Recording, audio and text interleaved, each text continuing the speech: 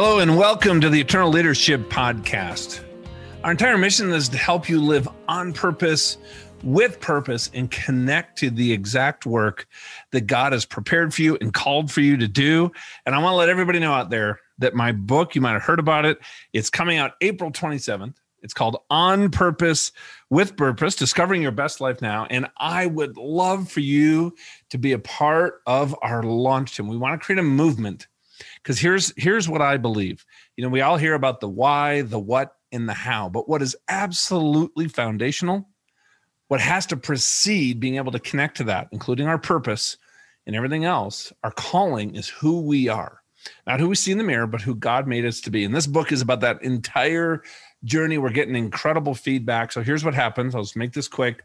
Join the launch team. You just go to beyondinfluence.com/book.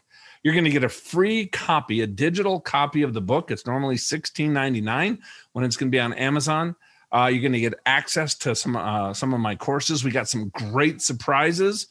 Also, the only thing I'd like you to do as part of the launch team is just order a copy of the book, lead us a review, and share some of the stuff that we're going to be putting on social media. So we just want to make an impact out there. So please join the On Purpose, with Purpose launch team, and as a part of that circle of champions, we got some other great stuff in store for you. So with that, we have a great episode for you coming up next.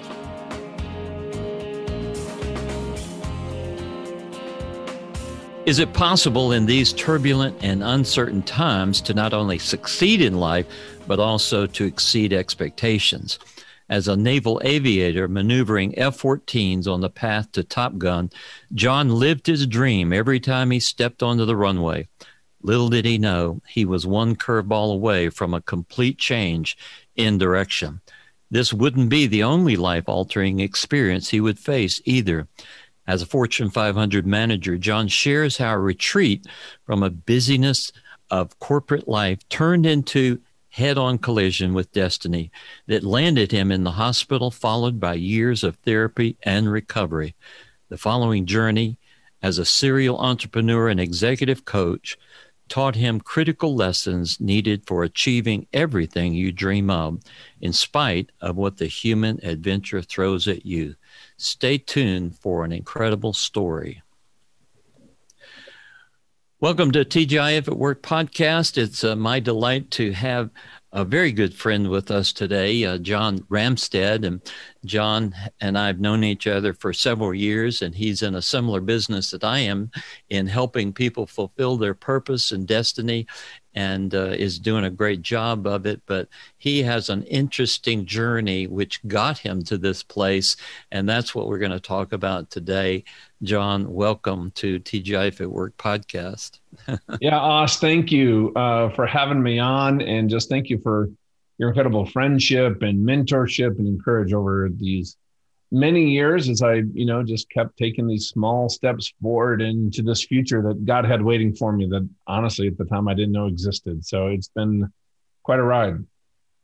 Well, those of you listening, you cannot see the screen. We both do video and audio in our podcast. So if you're looking at the screen, you'll see that John has some oxygen coming into him because he went through COVID, and he's the only person I know that got it worse than me. And he went through a very, very difficult season and was hospitalized. And John, we're glad you're better and recovering now, but it's been a long road to get back, hadn't it? Yeah, I didn't expect this. So it's interesting. My sister and brother had it. It was like a mild flu, so I honestly wasn't worried. And then 2 weeks after I tested positive, I was in the ICU and got worse from there. So it's affected my lungs and my heart and all kinds of things I didn't expect. It's interesting, though, and something we can even talk about is, when everything externally gets thrown completely upside down. Mm. I got to tell you, staying connected, both not only to my faith, but to the sense of purpose, who I am in Christ, was like this true north through this completely unexpected event that allowed both my wife and I to kind of walk through this with a level of peace that didn't surprise me, but I got to tell you, maybe pleasantly surprised me. How's that? I thought I'd be mentally maybe in a different place when the rug gets pulled out from underneath you, like this happened in the past. But so, yeah, it's been quite a journey. I got a ways to go also. I tell you, being in the middle of COVID, when you have that extreme body pain and it's like having a heavy clouds and storm over your life, it puts the world in a freeze motion where you just want to step off, and it can really disorient you and just send you off into another world. And I know you just had it horribly being in the hospital and intensive care, right? That's correct. I was in intensive care for a week. The first, I can remember 4 or 5 days, like every day it got worse and worse and worse. They were very close to ventilating me, and my wife couldn't see me. Actually, that was the hardest thing. I was at peace with maybe this is the end, right? I get to go see the Father. I've met him before in person, as you know. The thing that, you know what, I didn't want to leave my family, and I didn't want to leave alone and isolated because she couldn't come visit. And I think laying there in the moment, those are the things that honestly really bothered me was, you know, I just developed such an amazing relationship with my wife and my boys and friends through all this journey I've been on since my accident.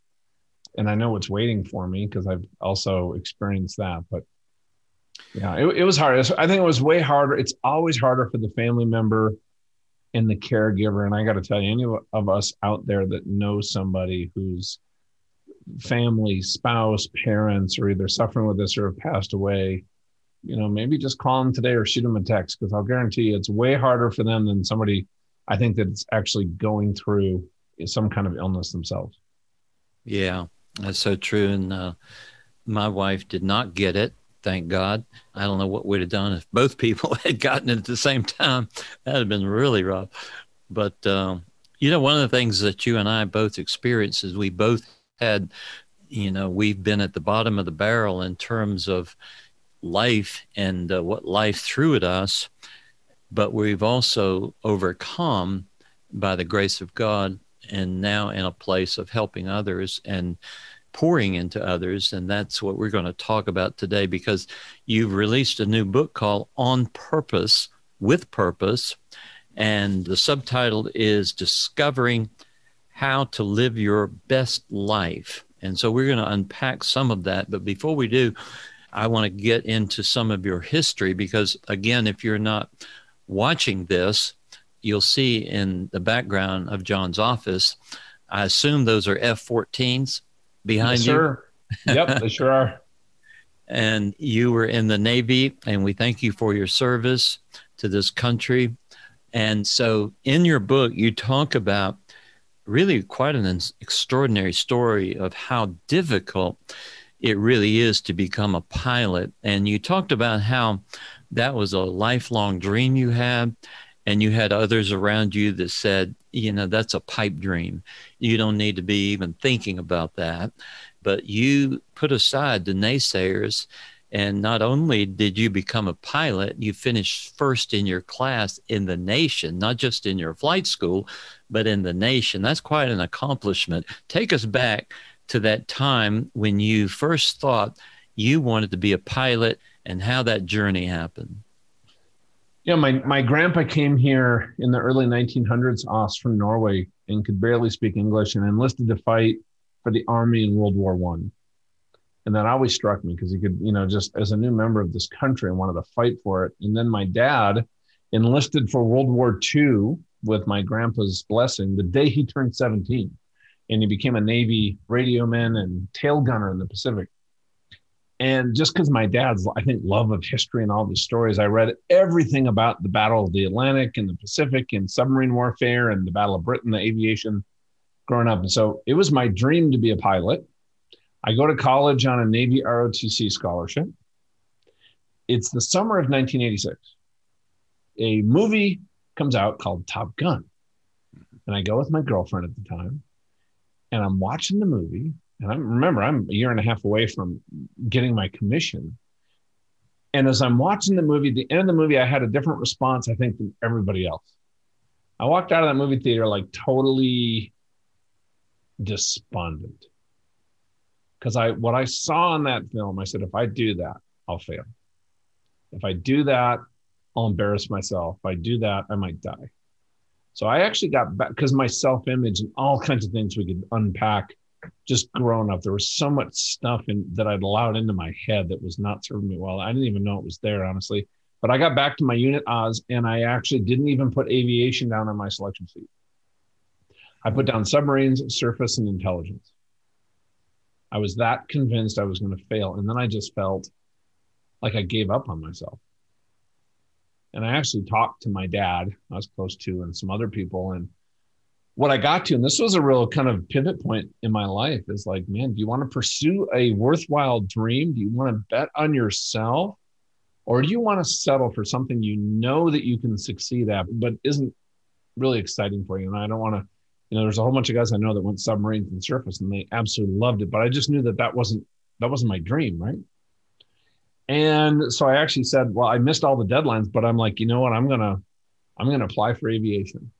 And through some incredible set of circumstances, I could see I wasn't a believer, but I grew up in the church, but I really wasn't. I'd never really connected to a personal relationship. I'd never accepted Christ as my savior. I could see his hand on that because I got into flight school when they told us at the time that for every 10,000 people that apply, only one person is going to get to fly a fighter because of the interest, because of the movie Top Gun. Remember, this is 86, 87. I didn't know if that was true or not, but that was my mindset. It's like, who am I to think that I could be the one? And I got into flight school, and now I'm like, oh, what did I just do? What did I do? But here's what happened is I'm heading down to flight school, and I'm pretty nervous. And my dad pulls me aside with some of the best advice I've ever been given. I've followed it my whole life. My dad's very wise. He said, listen, John, when you get down there, there's going to be one person that everybody's talking about, the ace of the base. He's going to be another student. He's going to be senior to you. So you're not competing with him, because we competed by, kind of class number, right? And there was all these different squadrons, but people got grouped into based on when they started. And my dad knew that. He said, go find him and buy him a beer and just see what he's doing. See if he'll help you. And when I got down to flight school, there was one guy. His name was John Foster.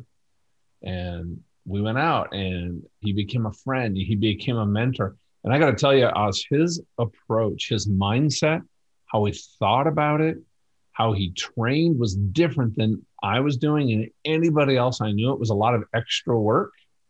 But here's what I saw is he was going to graduate number one, and only the person who graduates number one actually gets to choose what they fly.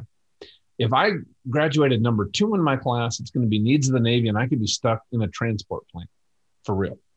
That's the way it works. And if you graduate number one, that's still not even always guaranteed, but that's the only way you even have a shot.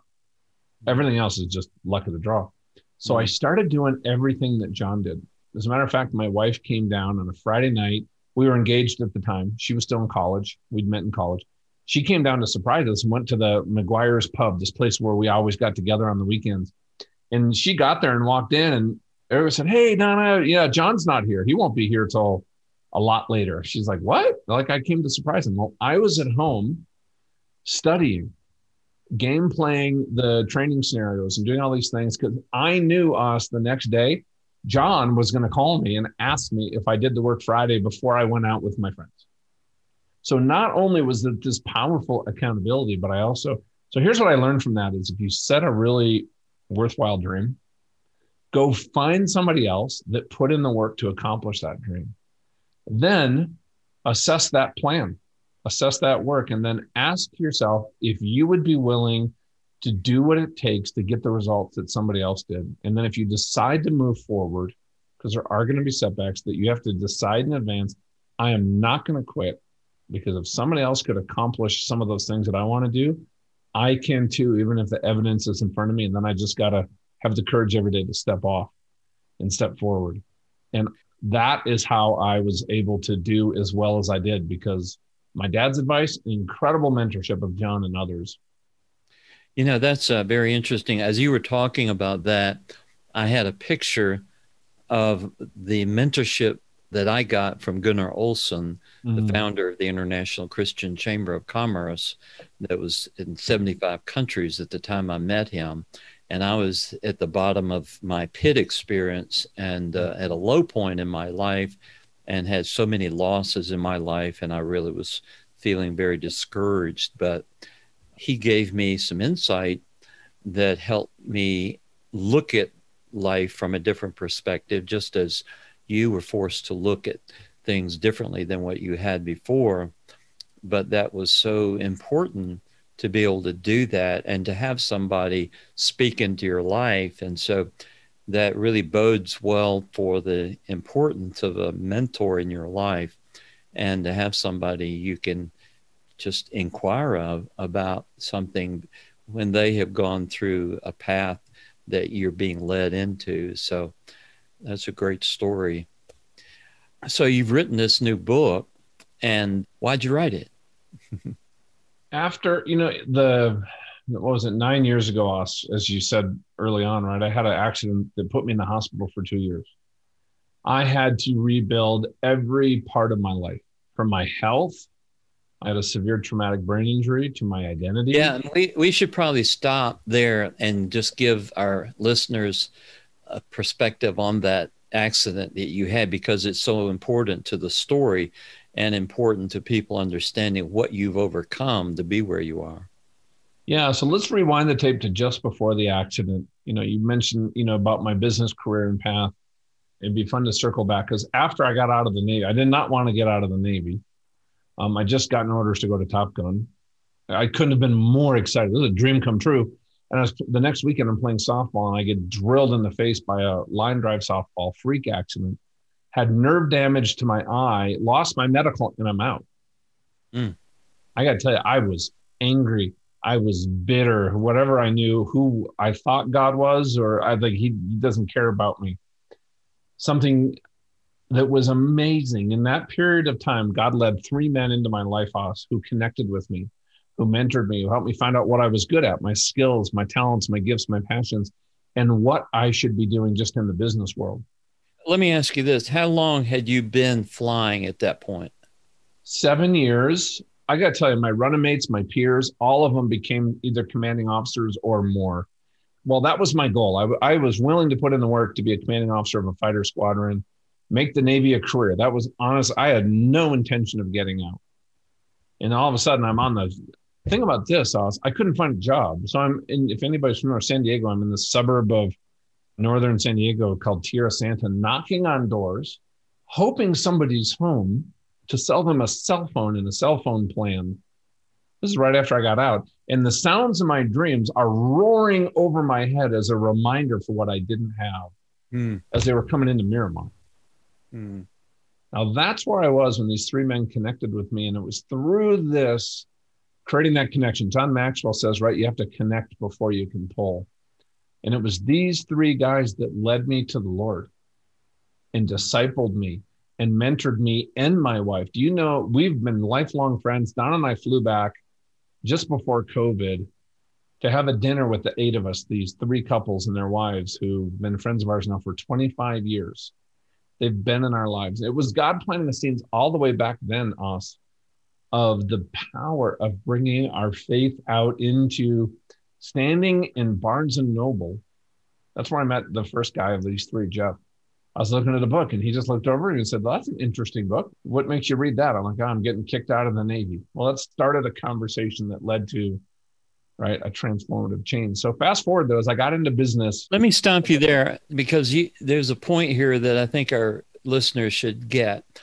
And in my book, Change Agent, I talk about 6 stages of a call of a change agent. And that first stage is crisis, recruitment through crisis. And so what you just described was a crisis in your life that forced you to take stock, to cry out, to allow the intervention of somebody into your life. That happened to me in 1974, where my dream of playing the professional golf tour died. And that is the one thing that allowed me to stop and ask questions about purpose and why I was on earth. And that led to a transformed life. So go ahead. I just want our listeners to know that often the crisis is often the front door to the larger story of your life. Yeah, I think, well, looking back, all these different crisis times. So think about this. I got out, I get a job with a technology company putting in 90 hours a week, and then the internet bubbles pops, literally 90 hours a week, 2000 internet bubble pops, and we're all out on the street. So then I get a job at a telecom company and I'm working crazy hours and traveling and flying, and I move up in leadership. And then we have the telecom crisis, 2003. And then I go to Wall Street. I'm like, okay, I got to get out of this technology thing. Awesome. So I go to Wall Street in 2004 and I build a company practice at a firm, and 2008 happened. I'm like, oh my gosh, God, when is this going to, come on? But every time I had a setback, because I really had drifted from any kind of sense of purpose. So my only thing I knew how to do was to work harder. And that was kind of always my motto, is I'm not the sharpest tool in the shed, but I can outwork anybody. I said that proudly, regardless of what it did to my marriage, my relationship with my kids, or my health, or things like that. So 2011, if I bring it back, I was, professionally, I'd been able to navigate through this financial crash, grow, build a team, started a couple nonprofits just based on some passions I had. But I got to tell you, I would describe where I was in that moment as smoldering discontent. I was miserable. I had never been working so hard. From the outside in, everybody, I'm sure, would have said, wow, they must be doing awesome. My marriage was on the rocks. I didn't have a good relationship with my kids. But from the world's definition of success, I was rocking it. What I realized looking back is I was trying to live up to all the expectations that they had, right? That being everybody else around me except me and God in my life. And I got to tell you, they are a terrible master. No wonder I was so miserable. But it's interesting today. I'll ask people, or, it comes up in conversations. When I was first launching into executive coaching, I went out and interviewed 10 CEOs. Half were believers and half were not. I did that intentionally. Here's something really fascinating, though. Every one of them on these interviews, because I wanted to see what problems they had and if the kind of coaching I wanted to do would fit, everybody used the exact same language. And that was, in this conversation, I would like to live life more alive. I'd like to live more life to the full, or I'd like to live the full life Jesus talked about. What I know is I absolutely don't have it. It is way off in the distance, and I don't even know what to change to even move toward it. And I'm like, you know what? I totally get that, because that had been my quest. Is like Jesus said, hey, I've come to give you life so that you may live life to the full. Now, what does that mean? So many dimensions to that. So here's what happened is I was in this miserable place.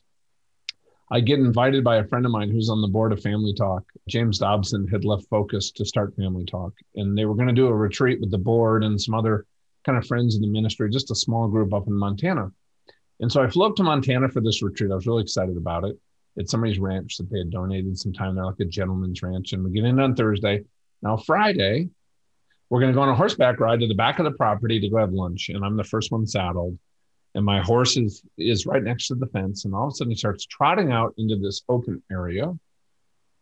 And then all of a sudden he just bolts. He takes off. He's just accelerating. And I'm flat on my back and his rump is pounding me in the shoulder blades. And I'm scared I'm going to flip off the back of this horse and get kicked in the head and get killed. And so I did the only thing I knew how to do in the moment. And that was to squeeze with my legs as hard as I can. Now you're smirking. Do you know what I'm telling the horse, Oz? Go. I'm telling him to go faster. Now, I did not read the owner's manual. I'm telling this guy to light the afterburners. And man, he found another gear. I got to tell you, I was flat out. Like, it was one of the few times I've been scared flying in the cockpit. Very few other times I was scared. And we're going faster and faster. We're heading straight at a set of steel, these 3-inch rolled steel beams of this big paddock, kind of corral area. And all we had to do was turn and we wouldn't hit it. So I grabbed, I reached down. We're going faster and faster and faster. I grab the rein. I pull on his left rein to get him to turn. And he just pulls his head back, doesn't break stride, and accelerates. I was totally incredulous. So I reached down again. I grabbed his rein. I pulled even harder. And he just yanked his head straight back. And I got to tell you, my mind absolutely spun out of control. Like, I got to jump to the source. If I jump to the source, I'm going to break my neck. If I break my neck, I'm going to die. I mean, I've, been in combat. I've been shot at. I've, raised teenage boys. I mean, nothing prepared me for that moment. And then at a full gallop, maybe 15, 20 yards in front of this fences, I knew we were going to hit it. Everything slowed down. And I remember thinking to myself, this is not going to end well. And that's the last thing I remember. I didn't see this, but people that were there, because there was a whole group watching this whole thing happen, unfortunately, but they said the horse came in, dropped his back in, and he bucked so hard, he flipped over and he slammed into the fence rump first on the ground, on the side. And when he did that, I went Superman into the fence. So my skull impacted the top bar. It crushed the entire left side of my skull, broke virtually every bone in my skull, the base of my skull, the back of my skull, except for my jaw and my right cheekbone. Mm-hmm. I lost 8 teeth, got shattered, broken. I broke my neck. I shattered my shoulder completely. And then the second bar down hit me across the chest and crushed my rib cage, and one of the broken ribs punctured my left lung. Mm. Now, we found out later, from multiple doctors. Some were believers and some weren't, but just what happened to me medically is not survivable. I actually had a guy follow up with me a couple of years ago and say, John, I want to just let you know that God brought me back to my faith. He'd been an army doctor in Afghanistan. I'm in Iraq. And what he saw there, he couldn't reconcile God with what he saw, and had walked away. And he goes, John, God used this to bring me back to my faith, because watching you recover is proof that God actually is out there and does exist, because what happened to you is and was not survivable. So I ended up being in ICU for 5 weeks. And then I was at Craig Hospital for 20 months at the specialty hospital for a severe traumatic brain injury, 23 surgeries. So it was a long road. Wow. But I woke up on the ground into more pain that I could even describe. I cannot put it into words. The pain, the panic, the everything. You know that saying, God won't give you more than you can handle? It's not true. I found that out. And you know what? It is also not in scripture, because I would look for it afterwards. I'm like, oh man, someone's kidding me. Right when I was literally beyond my breaking point, like in a realm that I never even knew existed, one of the guys said, all of a sudden, John, they were holding me down. They said, I just saw you relax so completely. It looked like you were sinking in the ground. He thought he just watched me die. It was in that moment, God was standing right next to me. I was in his presence. And somebody asked me afterwards, like, where did he come from? I'm like, that's a great question. But I knew instantly the answer. He didn't come down. He didn't appear. He was actually already there and had always been there. He revealed himself the way that, I pray now for God to reveal his will. It's not some hidden secret. It's there. But as soon as he did, oh my gosh, the love, it gives me goosebumps right there. It was just emanating. It was powerful. It had a physical weight to it, like being at a beach on the ocean, and the waves are coming in and they're rolling up over you, and you can feel that weight of the waves as they wash up. That was happening as this power was just emanating, but this power was love. It was God. It was the fabric of the universe. It was everything. But as soon as I felt it, it was personal. This wasn't just some general thing. This was between Father God and me, John. And I remember, and I didn't know how bad I was crushed. The first thought I had, as soon as I felt it, was, I'm not worthy of somebody loving me like this. Because anything and everything in my path, this was made known to me, it was so clear, is not even relevant to the relationship and the love God has for me right now in the present. In an instant, I understood the nature of God, which I had never really understood before us. And that was one of the most beautiful gifts I've ever been given, above the gift of being allowed to stay here in my life.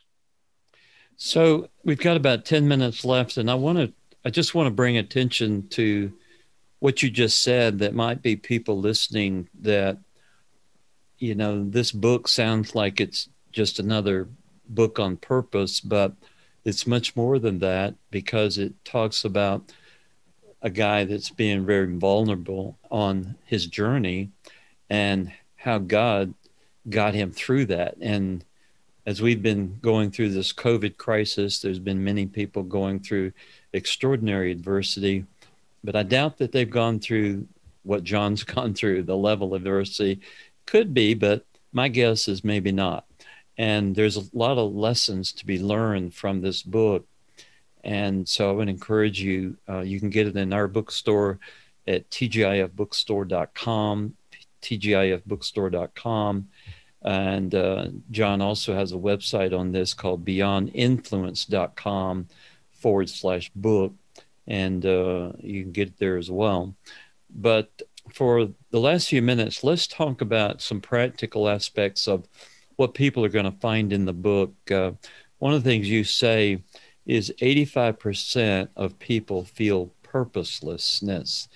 How'd you discover that, and why is that?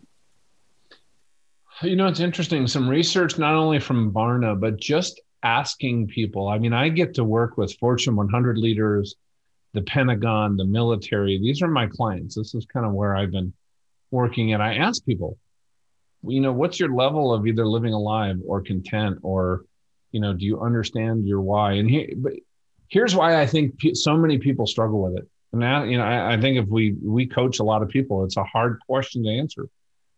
Because the entire leadership industry, let's just focus on that here in our country, we spend $25 billion a year on leadership training. Nothing is, you look at all the Gallup data, nothing has changed on engagement and retention and everything for 15 years. Because everybody focuses on the why and the what and the how, and however you want to label that, vision, mission, purpose, all these things. What they don't focus on, and I think this is what I found was missing us, was who you are. Are you the best version of yourself? Because I could take your best mentorship, your best coaching, your best advice as a CEO of a Fortune 100 company, as an entrepreneur, as a pastor, as a guy that works at a bait shop. It doesn't matter. But if I am flawed as a person, I'll take your best advice and I will not get your results. I will not get your outcomes. And that was actually what this book, what I found is when you connect to that best version of yourself, because I'd been searching for that purpose prior. That's why I was so miserable. And I felt like it was this buried treasure that I didn't have the gifts to find. What I found was I was going about the process backwards. When I started working on answering two questions, who is God? Because I was in his presence. Not who am I, but who did he make me to be? Then the purpose, the calling, the mission, the vision, all of those things, it was like the mist cleared on the whiteboard, and it was all like right in front of me, and it had been the whole time. And I wanted to give people the gift of connecting to their best self, the person God sees, finding that purpose and waking up every single morning fired up to go through external tragedy and things like that, but have a sense internally of peace, of joy, because I never had that going through diversities in the past. I have had that in the last few years. And I got to tell you, man, that has transformed everything. And I think if you just wrote an article about how we need to show up in the workplace as ambassadors of Christ, what does it mean to have that character? Well, we have to know what his character is so we can replicate it out in the world. Everything, I think, all these ills and problems that we see in the world today, if we have an awakening of people to what that not only looks like, but can figure out how to walk that out and do that in community, we could literally, I think, transform this nation and others in just a couple years. And it doesn't take a whole bunch of people doing crazy stuff. It takes all of us showing us up as the best version of ourselves, treating people, loving God and loving others, and understanding what that actually truly means and how to live it out. So that's why I wrote the book, to actually give people, just like when we were in the military, what is that mission briefing? What is that training manual on how to start, go through, and then be able to accomplish a very important mission successfully? So Amen. That's the reason I wrote it, buddy. So as we close out, I want to kind of leave something with you to ponder, and that is one of the things that John talks about is the four elements, key elements to really live your purpose. And those are true north, discovering your true north, discovering your identity, discovering the present position, and convergence. Now, wouldn't you like to know the answer to that? Well, you're going to have to get the book to know that. So we're going to leave that one for you to discover, because the book is worth getting, not just for that, but all the other things that you're going to gain from it. And, so, John, appreciate you writing the book. Appreciate you persevering through things that any normal man might have been destroyed by and be out on the street because of it. But thank you for your love for God and country, and just being a blessing. So TGIFbookstore.com is our website to get the book, or you can go to beyondinfluence.com. That's John's website. Is there any other websites you'd want them to go to? No, I think right now, beyondinfluence.com, our website there, we have a launch team right now. If anybody wants to join it, just let me know, or you can reach out to me there, because we're doing a private coaching sessions as a group. We've had tons of people showing up on Thursday nights to actually go through this book. The entire goal of this book is to actually making it super actionable. So at the end of this, you actually have a personal action plan, a flight plan to put all this stuff in place. It's not just a general, book like, some of these are. So I wanted to make it like, if you're going to read it, you're going to get something out of it, was my hope. So yeah, just beyondinfluence.com, reach out there. You can get in touch with me, our team, join the launch team. I'm speaking all over the country. You can come hear me speak, or, things like that. So. All right. Well, thanks, John. And thanks for being with us today, everybody. And don't forget to subscribe to our channel on YouTube, and also like us on the iTunes channel. That helps us notify you when new programs come out, and you won't miss any. So God bless. Thanks, John. Appreciate it. My pleasure. Thank you, Os, for all you do.